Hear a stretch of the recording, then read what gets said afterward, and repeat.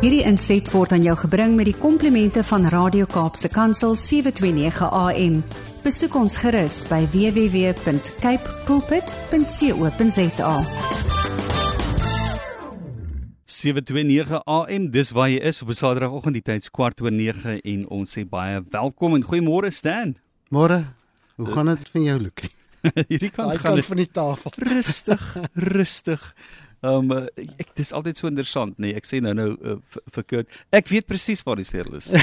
Hy sê dit by my nie. Net so. Partykeer is dit so. Ja. Jy weet presies waar daai ding is, maar dis net nie nou by jou nie, maar dit is nou maar een van daai 7 dinge. Ja. Maar hoorie, super lekker om vir jou weer vanoggend te hê, Ja. Stan, en net te hoor wat is op jou hart en wat jy met ons wil deel vanoggend. Lukie, dit is altyd lekker om, jy weet, te kom waar die evangelie verkondig word. Dit is lekker om daarna te luister, want dit is 'n werklikheid. Ja. Dis waaroor dit gaan. Dit is nie sommer net 'n versinsel nie, sommer net 'n storieetjies wat mense praat nie, want soms doen mense dit. En ek is daarvan oortuig dat die tyd waarin ons leef, moet ons terugkeer na die hoeksteen en na die fondasie toe. Jy weet, daar is baie leringe wat vandag gebring word en baie verander die beeld van Jesus Christus.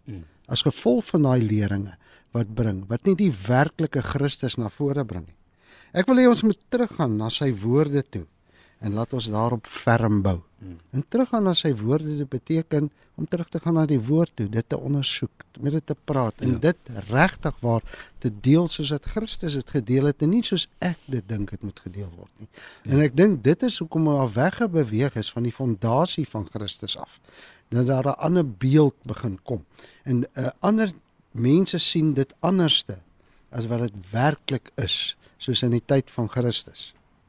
Jy weet dat as ek so luister na wat aangaan in die wêreld en ek so 'n bietjie navorsing gedoen en ek kyk na in Nigerië is daar 20 megakerke. Hoeveel duisende mense is in daai kerke? Sure. Nou vra ek myself, ek glo nie hulle vat hande nie. Ek dink elkeen doen sy eie ding. En so het ek deur Afrika gegaan en ek het reeds redelik baie deur Afrika gegaan en presies dieselfde. En ek sien in Suid-Afrika is dieselfde trend. Presies dieselfde en wie wat daar's 'n kompetisie aan die gang. Dit gaan nie oor die evangelie wat ons mekaar se hande moet vat soos wat die disippels dit gedoen het en uitgegaan het en die evangelie gaan verkondig saam en weer saam kom sit het en saam gepraat het. En ek dink dat daar baie kompetisie tussen die kerke is. Ja.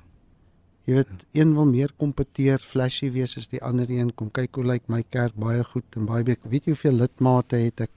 Maar jy weet, ek sien baie keer die lidmate kom in en dan val hulle agteraf en dit is nie 'n omgee nie en so is dit net 'n roering van mense tussen kerke. Ja. Maar ek wil vanoggend sê, ek is in kompetisie met niemand nie.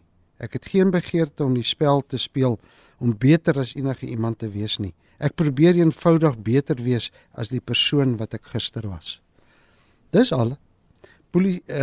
Posisie in die kerk. As ons na Matteus 20 lees, die vrou met die 2 seuns wat wou weet of haar seuns een aan die linkerkant of een aan die regterkant van Jesus kan gaan sit. Dis die posisie wat mense al gesien het in daai tyd. Nou, hy sê in vers 25, Jesus roep toe, want sy disippels het dit gesien toe daai vrou begin met hom praat daaroor.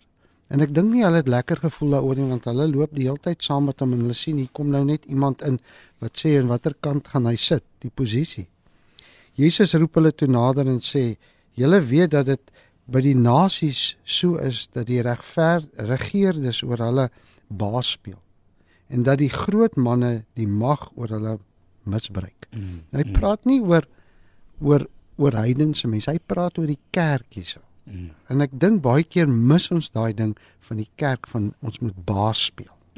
Hy praat hier van groot manne wat hulle mag misbruik. Maar jy moet weet, dit is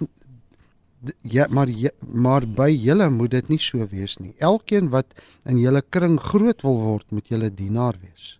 En elkeen wat onder julle die eerste wil wees, moet julle slaaf wees. So is dit ook met die seun van die mens. Hy het nie gekom om gedien te word nie, maar om te dien en sy lewe te gee as losprys vir baie. Ek wil sê, luisteraars, hierdie is baie diep en ons moet dit vat. Daar's nie 'n baas in 'n klas en wanneer dit kom by die evangelie van Christus nie. Baie keer kan ek sien hoe mense kom en hoe hy wil muscle wys. Jy weet, en dan sit ek en dink, ek kry jou eintlik jammer. Jy weet dat as dit is hoe jy dink dit is, en Christus sê hy het gekom om te dien. Hy sê hy het nie gekom dat julle my moet bedien nie. Ek het gekom om te bedien. En dan moet ons soos dienaars wees. Daar's nie vir my posisie, want daar is nie posisie nie. En baie keer gryp ouens dat jy moet onderdanig, as jy daai skrif reg gaan lees, dan sien 'n mens eintlik dit het niks met posisie te doen nie. Dit gaan oor Christus aan wie ons moet onderdanig wees. Niks anders te nie. Ja. Jy weet dat ek wil nou jy sê, en dis 'n baie belangrike ding hier as ek die vraag vra. Dink u Jesus weet waarvan hy praat? En ek vra dit vanoggend, weet mense dat hulle glo dat Jesus weet waarvan hy praat as jy na sy woord luister? En dan punt nommer 2, en dan steur ons aan wat Jesus sê. Steur ek my werklik aan wat hy vir my noem? En bring ek dit soos hy dit sê? Of heg ek my eie goedjies daarbey aan? Mededinge is die wet van die oerwoud, maar samewerking is die wet van beskawing. Dit is nie wie jy is wat jou terughou nie. Dit is wie jy dink jy nie is nie.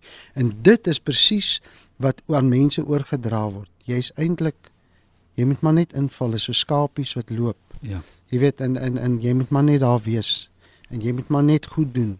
En dit is wat dit is. En ek dink dit is wat die beeld heeltemal van Christus verander. Jy weet, Romeine 12 vers 2 sê, Lukie, Kurt en liewe luisteraar, moenie meer aan die patroon van hierdie wêreld voldoen nie, maar word verander deur die vernuwing van julle denke.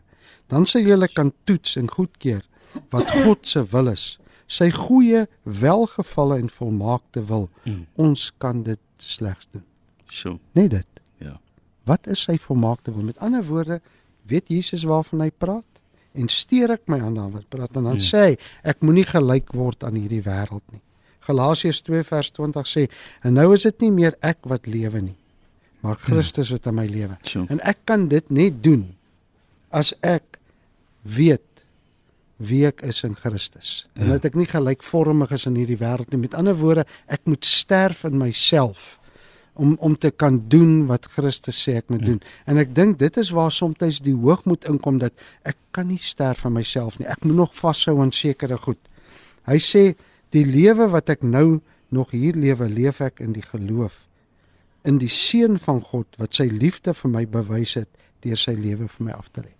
Die seun van God wat posisie het. Hy wat regtig aan die regterhand van God sit. Dink bietjie daaraan. Hy het gekom, hy het vernedering deurgegaan. Hy is bespot. Hy het swaar gekry. Daar's aanslae gewees op sy lewe. Hulle wou hom gestenig het. Die kerk het hom uitgedruk. Hulle het valsheid oor hom gebring. En ek dink met een vee kon hy hulle afgevee van hierdie aardbol af, met wie en wat hy is. Maar hy het dit nie gedoen nie. Hy het daai vernedering gevat en hy het gestap. En kyk die oorwinning wat op die einde plaasgevind het. Toe hy aan daai kruis sterf ons. Ja. Ek dink net waar het hy my uitgehaal, die diepte. Hoe kan ek anderste om nie te wees soos hy leef nie?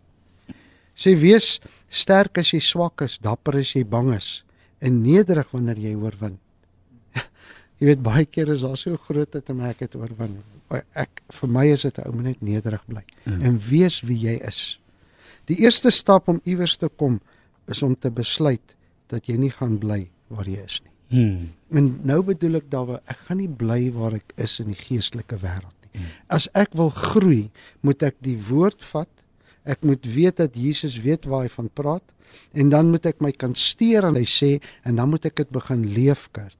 Dan moet ek begin uitgaan dag vir dag, en moenie, ek wil vir jou sê, foute gaan ons maak, maar hoe sal ons anders te leer, as ons nie foute maak nie? Hy het jou geskape met 'n spesifieke rede en doel vir hierdie aarde. Selfs al voel dit vir jou nog of jy aan die soek is vir sy doel in jou lewe, is hy besig om jou te gebruik, Ons vergeet partykeer dat ons nie die earth-shattering dinge hoef te doen om 'n verskil te maak nie. En jy weet, dit is waar ons baie keer die verkeerde persepsie het. Dan moet honderde mense wees met wie ons praat en dan moet dit wees en so aan. En wie baie keer kom ek agter, soos by baie kerke, dit gaan net oor vermaak. Daar's mense kom en dan word vermaak. En ek weet, ek gaan gekritiseer word oor wat ek sê. Maar wie wat, ek het feite daartoe, so is reg. Ek het nie 'n probleem as ek gekritiseer word nie. En daar's nie 'n aanslag en ek is nie, ek wil nie hê daar moet konflik kom oor die woord nie, maar as 'n mens kyk net, en dan sê ek, look at the scoreboard, man. Asseblief, kom ons kyk net na wat is bereik in Christus. Hoe Christus werklik gewandel het.